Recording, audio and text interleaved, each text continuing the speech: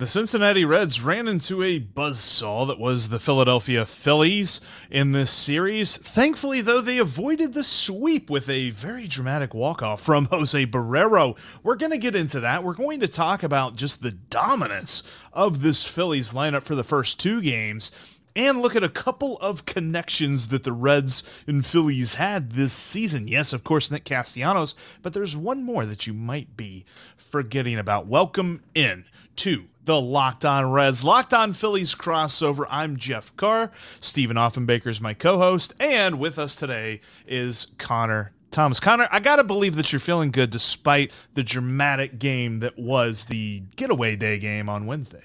I'm feeling a little bit better now that we're a couple hours removed from the final pitch of the game that ended up in a RBI single up the middle there and cost the Phillies the sweep. But not a bad bounce back series, especially following what the Phillies did in New York against the Mets, which was two consecutive shutouts on the wrong end of shutouts to end that series. So, I can't be mad at an 11-run performance yesterday and 2 wins out of 3 games.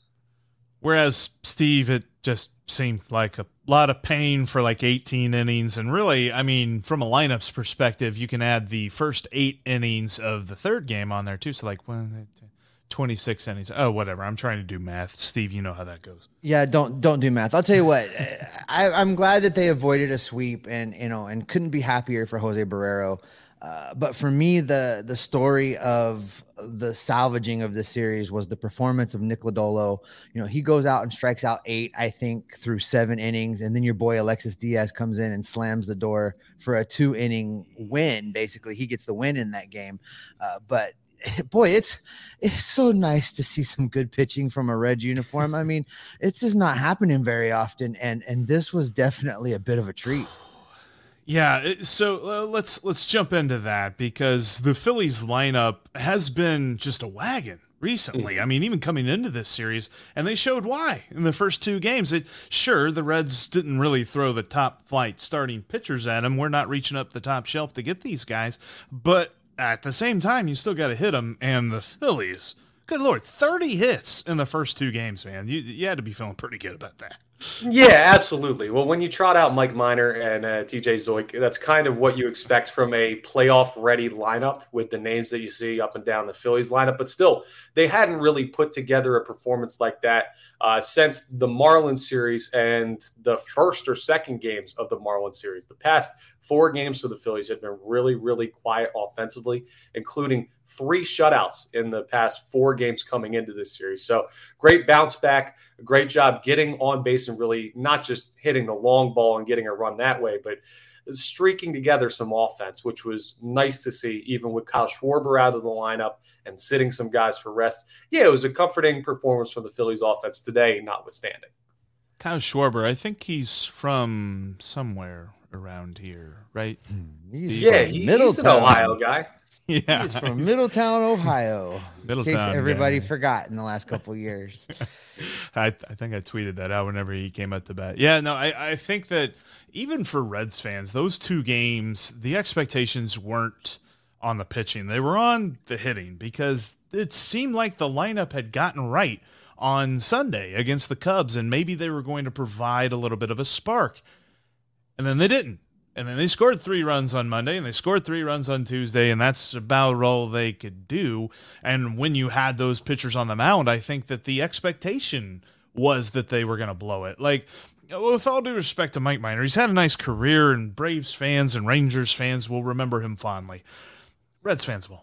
It's very likely that if he were healthy for the entire season, he would challenge Eric Milton for the most home runs allowed in one season by a Cincinnati Red. I mean, I firmly believe that. And then TJ Zeuch is put into a situation where he's basically the get me from A to B. There's a couple of guys that are hurt that should be in the starting rotation. The Reds obviously traded away Castillo and Malley, so they're not pitching for the Reds anytime soon, if at all. And then you have TJ Zeuch just coming up to fill in because they didn't want to start the clock of some other prospects who arguably may be ready for the major leagues, but ultimately I think the Reds want to wait at least until next year to start those clocks. So Zeuch coming into this game was already kind of overmatched. We were hoping he would limit the walks, force more ground balls, But as David Bell said, well, except for those couple of pitches he left over to the plate that the Phillies hit for home runs, he pitched okay.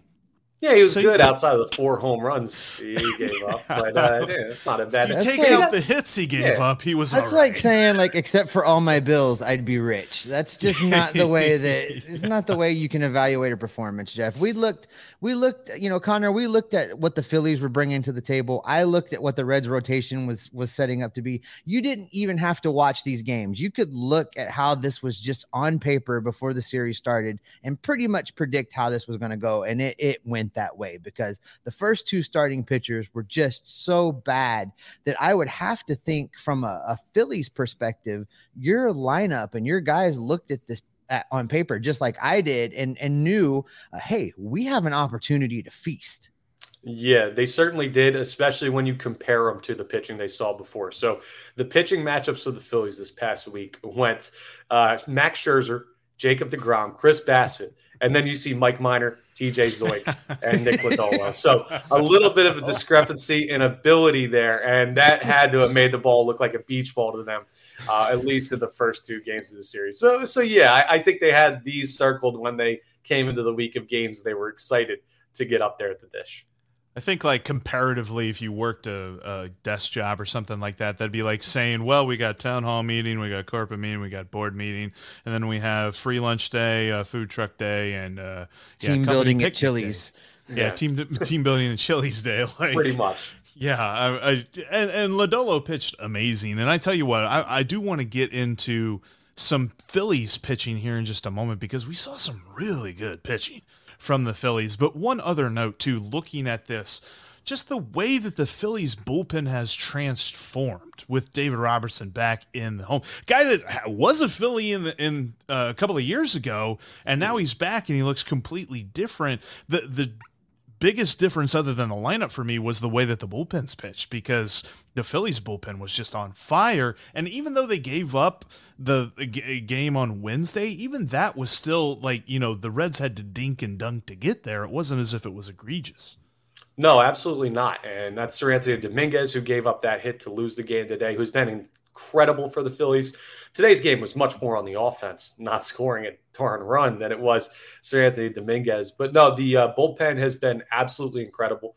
Give a lot of credit to Rob Thompson for handling that significantly better. I know we're going to get into that managerial change during this episode, but one of the things he's done that's really helped is pretty solidified expectations, not necessarily roles, but a general frame for how he's going to handle the bullpen. And that's helped for the past 2 months even. So they've been really good. The starting pitching has been really good. Something I want to run by you guys, though, because this is a point of contention for Philadelphia Phillies fans. And I'm interested in an outside perspective on it. You guys saw Noah Syndergaard on Friday, or what's that? Yeah, you saw him on Monday, if I'm keeping track of my days. And who knows what day it is anymore, right? We're at that point in the season. But he got hit around a little bit. He was pretty efficient. You could argue both ways as to how the performance went. What do you guys think of what you saw from Syndergaard from an opposing team's perspective? Steve, I just thought he buckled down. Whenever he needed to get an out, he got an out. And that is something that, as much as we love to sit here and watch games when a pitcher is just on it and has 11 strikeouts and gives up 2 hits, even that is even more impressive to me, is when you got guys on base and you got to look around, you got to make sure that you keep the ball in the infield. It seemed like Noah Syndergaard did that whenever he needed to. But it felt like a lot of hard contact, no?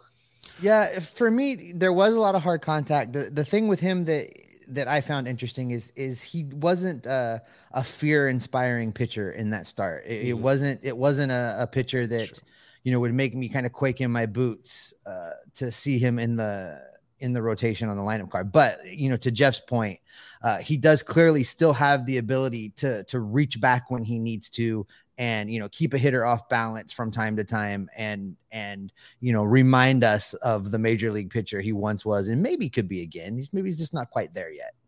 Gotcha. Yeah. More time away from the Tommy John surgery they're still recovering from. Gotcha. Just interested on that perspective, because some people are saying, oh, it's great, we have Thor, he's going to be incredible, he's the 3rd best pitcher on this team.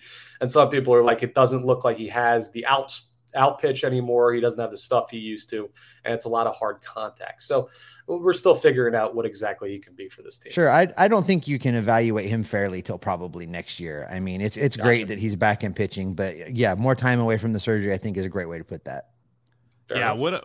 When I think of Thor, I don't think of him in his old form. Like, I think, like, if this is Thor Fat whenever Thor. he got a belly. That's what we said it on the morning show that I'm on Sports Talk Radio. We called him Fat Thor. That's what he is. Yeah. like maybe he's working the chains right now, and maybe he's trying to get back in shape and get ready, and but no, I definitely think that this is a different Noah Syndergaard than what he used to be, and I don't know that you'll see the old Noah Syndergaard, but you'll see a different version of him. You'll see a different version of Thor. But I tell you, I was really impressed by Kyle Gibson, and I was really impressed, too, by Ranger Suarez, and I want to get your takes on that here coming up in just a minute. But, Steve, I know that when it comes to with the way that the Reds have been struggling here recently, there's just something that we want to let everybody know.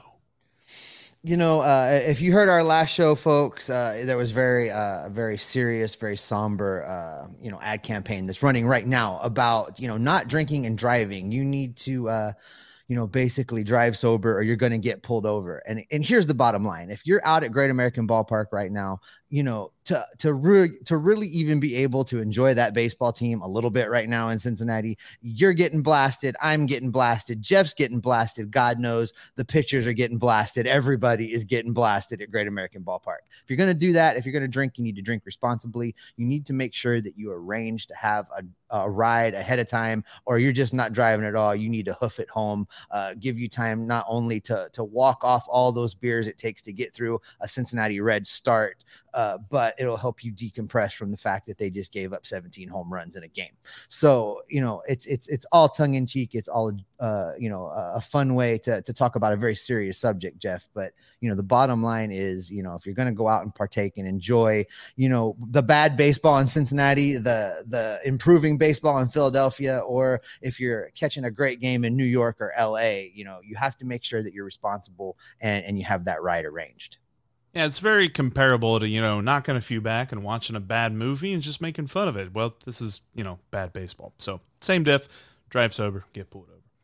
Thanks again for making Locked On Reds and Locked On Phillies your first listen of the day. We're free and available on all platforms, and we are part of the Locked On Podcast Network, your team every day. All right. So the pitching of this one, obviously there was an element where the Phillies lineup dominated a Reds pitching staff that was overmatched. Conversely, there was a lot of good pitching from the Phillies in this series. Yes, the Reds lineup isn't necessarily one that's going to inspire fear in anybody's heart, and there's a huge reason why they're not in any sort of contention whatsoever, is they just have been very inconsistent on the hitting side of things all year long.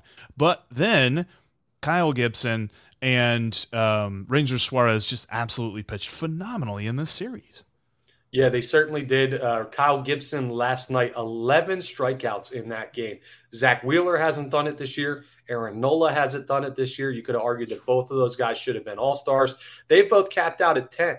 The only guy who's got more for the Phillies in a game this year is Zach Eflin with 12, which is ridiculous. And he did it against, believe it or not, the Dodgers back in May. But it was a great performance by Kyle Gibson. He kind of has that zone he can get into where the slider is working, where it's a great major league out pitch for him. So he was incredible.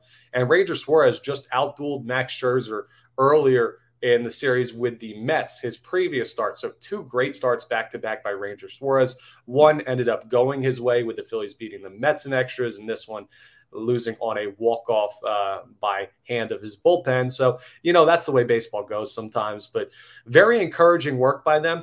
And we're at the point where if the Phillies make the playoffs, they're going to be most likely in that 3-game wild card series with somebody. It's going to be hard to determine who's that third starter for this team because Gibson and Suarez have both been so good as of late. They continue to be hot, and if they stay this hot, it'll be hard to keep the Phillies out of the playoffs. I got a question for you, and I know Jeff's going to want to tie in, a Reds connection here in a minute. And, you look at that pitching, the pitching is improving. The team is improving. You're talking now about them potentially making the playoffs. And on the Reds television broadcast, they talked several times about how this team is performing so much better under your interim manager than it did early on in the season when you had Joe Girardi running the team. What do you point to as the turnaround here? Was it timing? Is it the manager that much better? I mean, what's going on in Philadelphia? Yeah, there's a couple things that Rob Thompson has done that Joe Girardi never did. How much of an impact they had is debatable. I think part of it is the schedule just happened to get easier right around the time Joe Girardi left. But also, the young players playing, guys like Bryson Stott, Derek Hall, who you guys saw at DH and first base in this series, Matt Vierling, players like that got opportunities under Rob Thompson. Joe Girardi would play them one day, sit them 3 days. They couldn't get in a rhythm, and it's been an issue the past couple years of not being able to develop young talent. Happened last year with Alec Boehm, who was the NL Rookie of the Year runner-up, and he gets sent down the next year because he's missing days at third base to give opportunities to guys like, well, this year was Johan Camargo. It's dumb to play guys who are not in the plans of this team in the future, and the young guys playing was huge for Rob Thompson. Very framed roles we talked about already with the bullpen was another thing. And the biggest thing we've heard is communication. They said Joe Girardi talked to like nobody in the clubhouse, the players. Nick Castellanos had a comment about 2 months into the season that said maybe he's had 2 conversations with Joe Girardi since he's been here. So that's very damning. Maybe it's because Rob Thompson's Canadian and he's just that much more friendly and easier to talk to. I don't know if it's that simple, but those are the 3 biggest differences that I've heard from being around the team. And they've turned into, well, you see the dividends based on the record. Yeah, and it's interesting that you said that. It's like we have the same mind, because I think that that's an important thing, whether you're a contending team or not, is realizing who's going to be a part of the future of this team. And that's something that really the Reds almost begrudgingly accepted after a terrible first month. Like the first month of the season really sunk this team. As much as Steve and I wanted to hold on to hope that they were even going to touch the over, let alone be a wild card team or be 500 or something like that, none of that's happening. So they have to focus on giving young players playing time. And it's odd that they chose now, after a hamate bone injury and after struggling through AAA, to give Jose Barrero everyday playing time, but that finally paid off today. And I'm hoping that this is kind of the turning point, because you watched it, you saw it, something that we've seen ever since he came up. There's something about that pitch that bounces in front of the plate that he thinks he can hit. I don't know why. He swings it every time, but he finally laid off of one from Sir Anthony Dominguez. I mean, it bounced in the left-hand batter's box, for the love of God. He like even offered at it halfway, but then he hits it. Then he gets not that pitch, but then he gets a hit. And he gets that confidence up. And I think that that's huge, because if you play those young guys and get their confidence up, like an Alec Boehm, who is having a pretty nice bounce-back season, or Bryson Stott, who ever since getting that call back up has been phenomenal, you look at that and you say that is where the manager plays such an important role. Like in this day and age of baseball, the manager doesn't affect the game as much as he used to, but there's still those kinds of decisions. How plugged in to the team's plan is he, and how committed is he to giving those guys the playing time they need?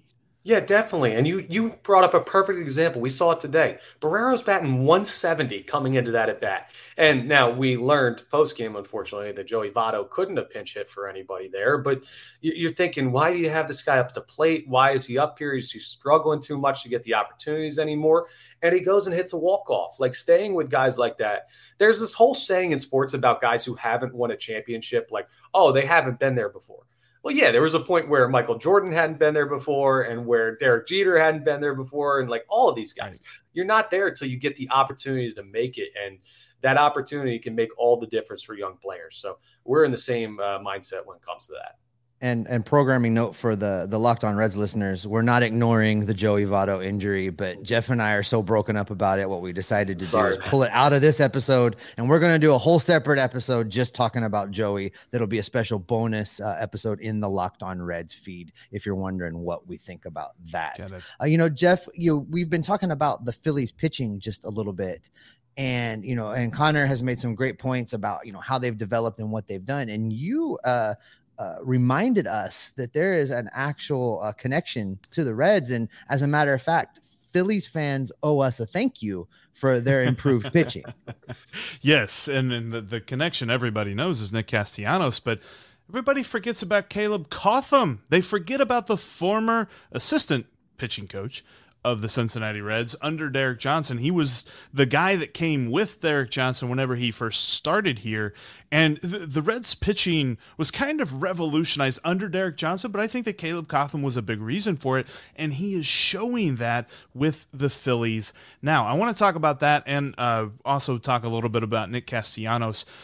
Coming up here in just a moment, the connections of the Reds and the Phillies and how that is really helping out the Phillies quite a bit, a lot more so than the Reds. That's coming up in just a moment, though. But Connor, did you know that when it comes to sustainable weight loss, the key is actually through your liver? Wow, really? This little guy down here.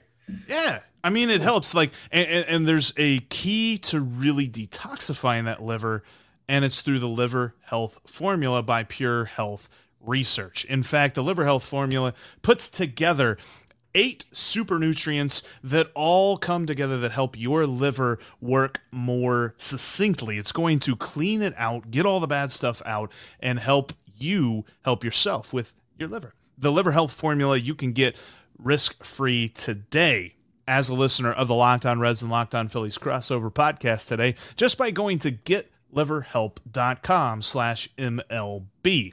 Liver Help, or the Liver Health Formula, will also come with Curb Fit, which is a bottle of all natural appetite suppressant. When you put the two together, they really act like a great 1-2 punch, like a great setup man and a great closer. Check out the Liver Health Formula with Curb Fit at getliverhelp.com/MLB today. Again, completely risk-free. You'll get a free bottle of Curb Fit with your order. Go to getliverhelp.com/MLB to learn more right now. Thanks again for checking out our crossover with the Locked On Reds and Locked On Phillies. You can follow me during our non-podcasting times. You can follow me on Twitter at Jeff Carr with 3 Fs. You can follow Connor at Connor Thomas 975, and you can follow Steve at S. Offenbaker. He's got 2 Fs. I've got 3 Fs. Connor doesn't have any Fs. That's okay. He's got a couple of N's though. That's all right. But yeah. So all right. Let's jump back into this because Caleb Cotham really was part of the Driveline initiative that the Reds took. Whenever they brought in Derek Johnson, they brought him in. And next year they brought in Kyle Bodie, the guy that founded Driveline, and through all of that, maybe had overcorrected to Driveline a little bit, but then were able to integrate it very succinctly. And I think that he's probably brought that to the Phillies. Yeah, I'd imagine he has. Here's the funny thing, right, with Caleb Cotham. He's kind of been overshadowed by Kevin Long because this is Kevin Long's first opportunity to really work with these Phillies hitters and get them squared away. And the offense is the calling card of this team, right? When you have names like Castellanos, Schwarber, Harper, Hoskins, Realmuto, the hitting coach is the one who gets top billing when it comes to the assistants. But Caleb Cotham, who's kind of lost in the background there, really shouldn't be.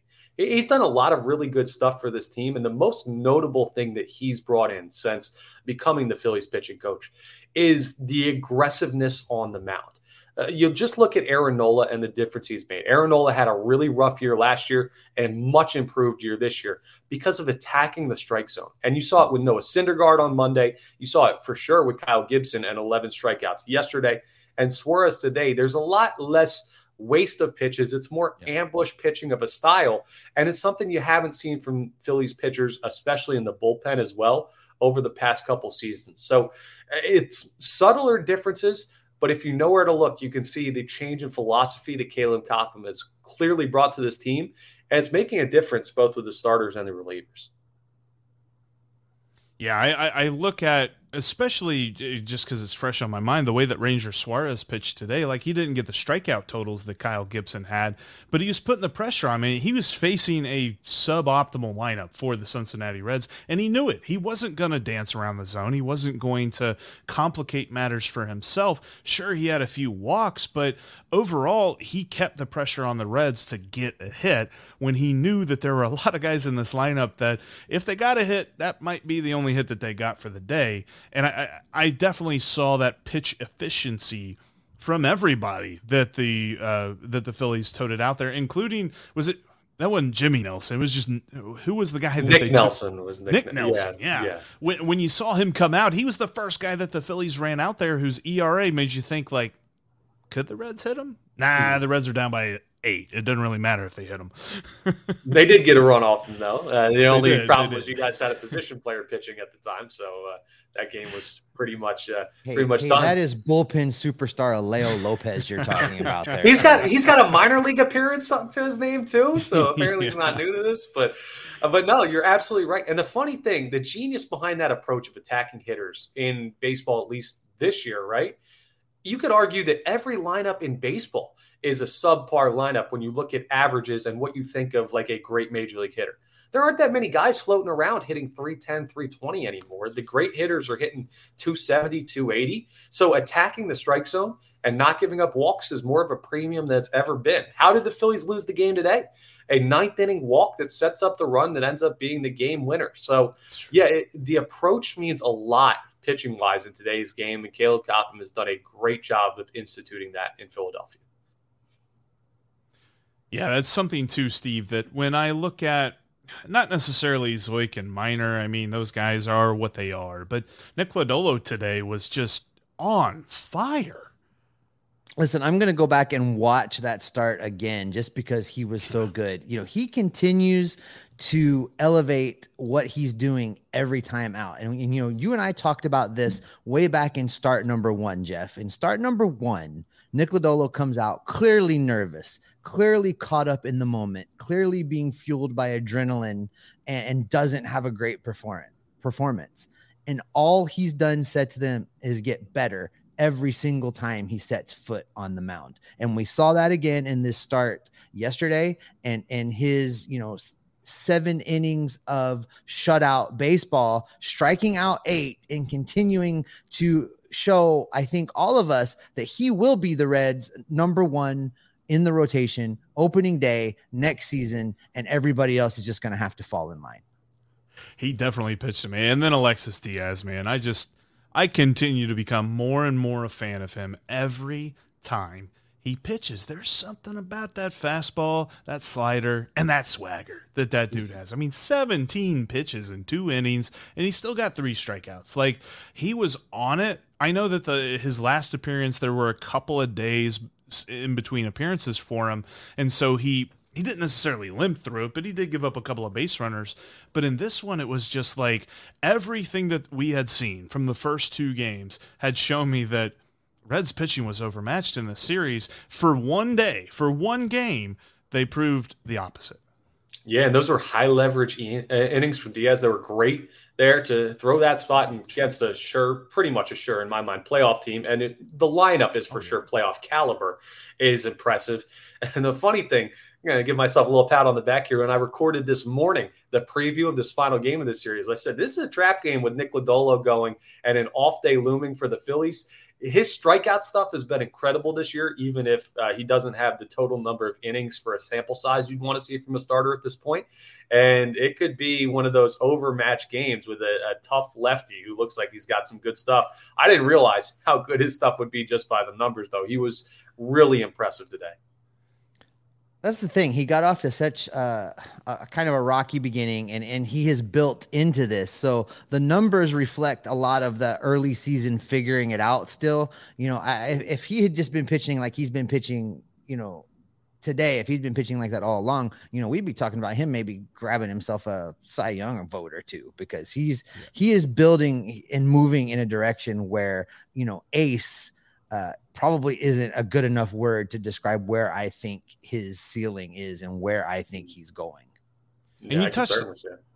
And you touched on something, Connor, and I want to close with this, is that looking at the playoff standings right now, the Phillies are in the second wild card spot. They're a game ahead of San Diego. San Diego is a game ahead of Milwaukee. So you got those 3 teams that are right there that are going to be competing for the rest of the season. I don't necessarily think, the Giants might creep up, but I don't think they will, just because there's been some sort of dark cloud over them all year long, and they didn't make a big move at the trade deadline or anything like that. So I think it's going to be those 3 teams. It's really just whoever loses the NL Central is going to be fighting with, because the Cardinals and the Brewers are neck and neck all year long, especially for the rest of the season. But I do think that the Phillies are going to be one of those 3 teams, because the moves they made at the deadline solidified what they had. And, I don't necessarily think it all hinges on Brandon Marsh, but I think he'll be back soon enough that his absence won't be that big of a deal. Yeah, and it's lucky that turned out to just be a bone bruise with no structural damage, they think. They're still getting a second opinion on that to make sure, but it looks like he may have a minor injured list stint, but I'd imagine it'll be 15-day IL and be back. No, it's nice, and they do look like a potential playoff team, very much leaning that way. It's funny, I wrote an article. We're doing this for you guys on Locked On Reds. We're going to try and do this in your honor. But we need to win the NL Central pretty much when you're looking at how the Phillies stack up. If they beat the Cardinals and Brewers in record, they're in. So it's almost like, hey, throw the NL East out. Don't worry about the Braves, who are great, the Mets, who are outstanding. Win the NL Central. We're honorary NL Central members. And if we can finish ahead of the Cardinals and the Brewers, there's playoffs for the first time in a decade. So if we do, we will share part of the NL Central title with you guys on Locked On Reds. Fair enough? Well, God knows nobody in the NL Central wants to win the NL Central, so it's all yours. Yeah, I think what I'm hearing is that Phillies fans should be Reds fans the rest of the way, except for there are a couple of games that the Reds and the Phillies play in Philadelphia. But yeah, I'm with you. I think that it's really just whoever wins the NL Central is going to make the playoffs. I don't look at San Diego, Atlanta, Philadelphia and think that one of the Cardinals or the Brewers are even necessarily better than any of those teams, let alone better than the Dodgers or the Mets. So I think it's going to be interesting to see how that all plays out. But I'm calling it. I'm saying the Phillies make the playoffs. Hope you're right. That you're happy to hear that. And with that happy note for Phillies fans, at least, that's going to be where we end today's crossover. Thank you so much for watching, for listening. If this is your first time, make sure that you're subscribed. Whether you're a Reds fan, subscribe to Locked On Reds, or a Phillies fan, subscribe to Locked On Phillies, or, if you like to hear about both teams, subscribe to both. I'd love that if you did that. Check us out also on audio if you're watching us on YouTube. Now, make sure you make your second listen Locked On MLB, as Sully has you covered on baseball present and past with his unique perspective. He adds humor to it as well. Sully's got you covered every single day on Locked On MLB. It's just like Locked On Reds and Locked On Phillies, free and available on all platforms. We'll talk to each and every one of you tomorrow.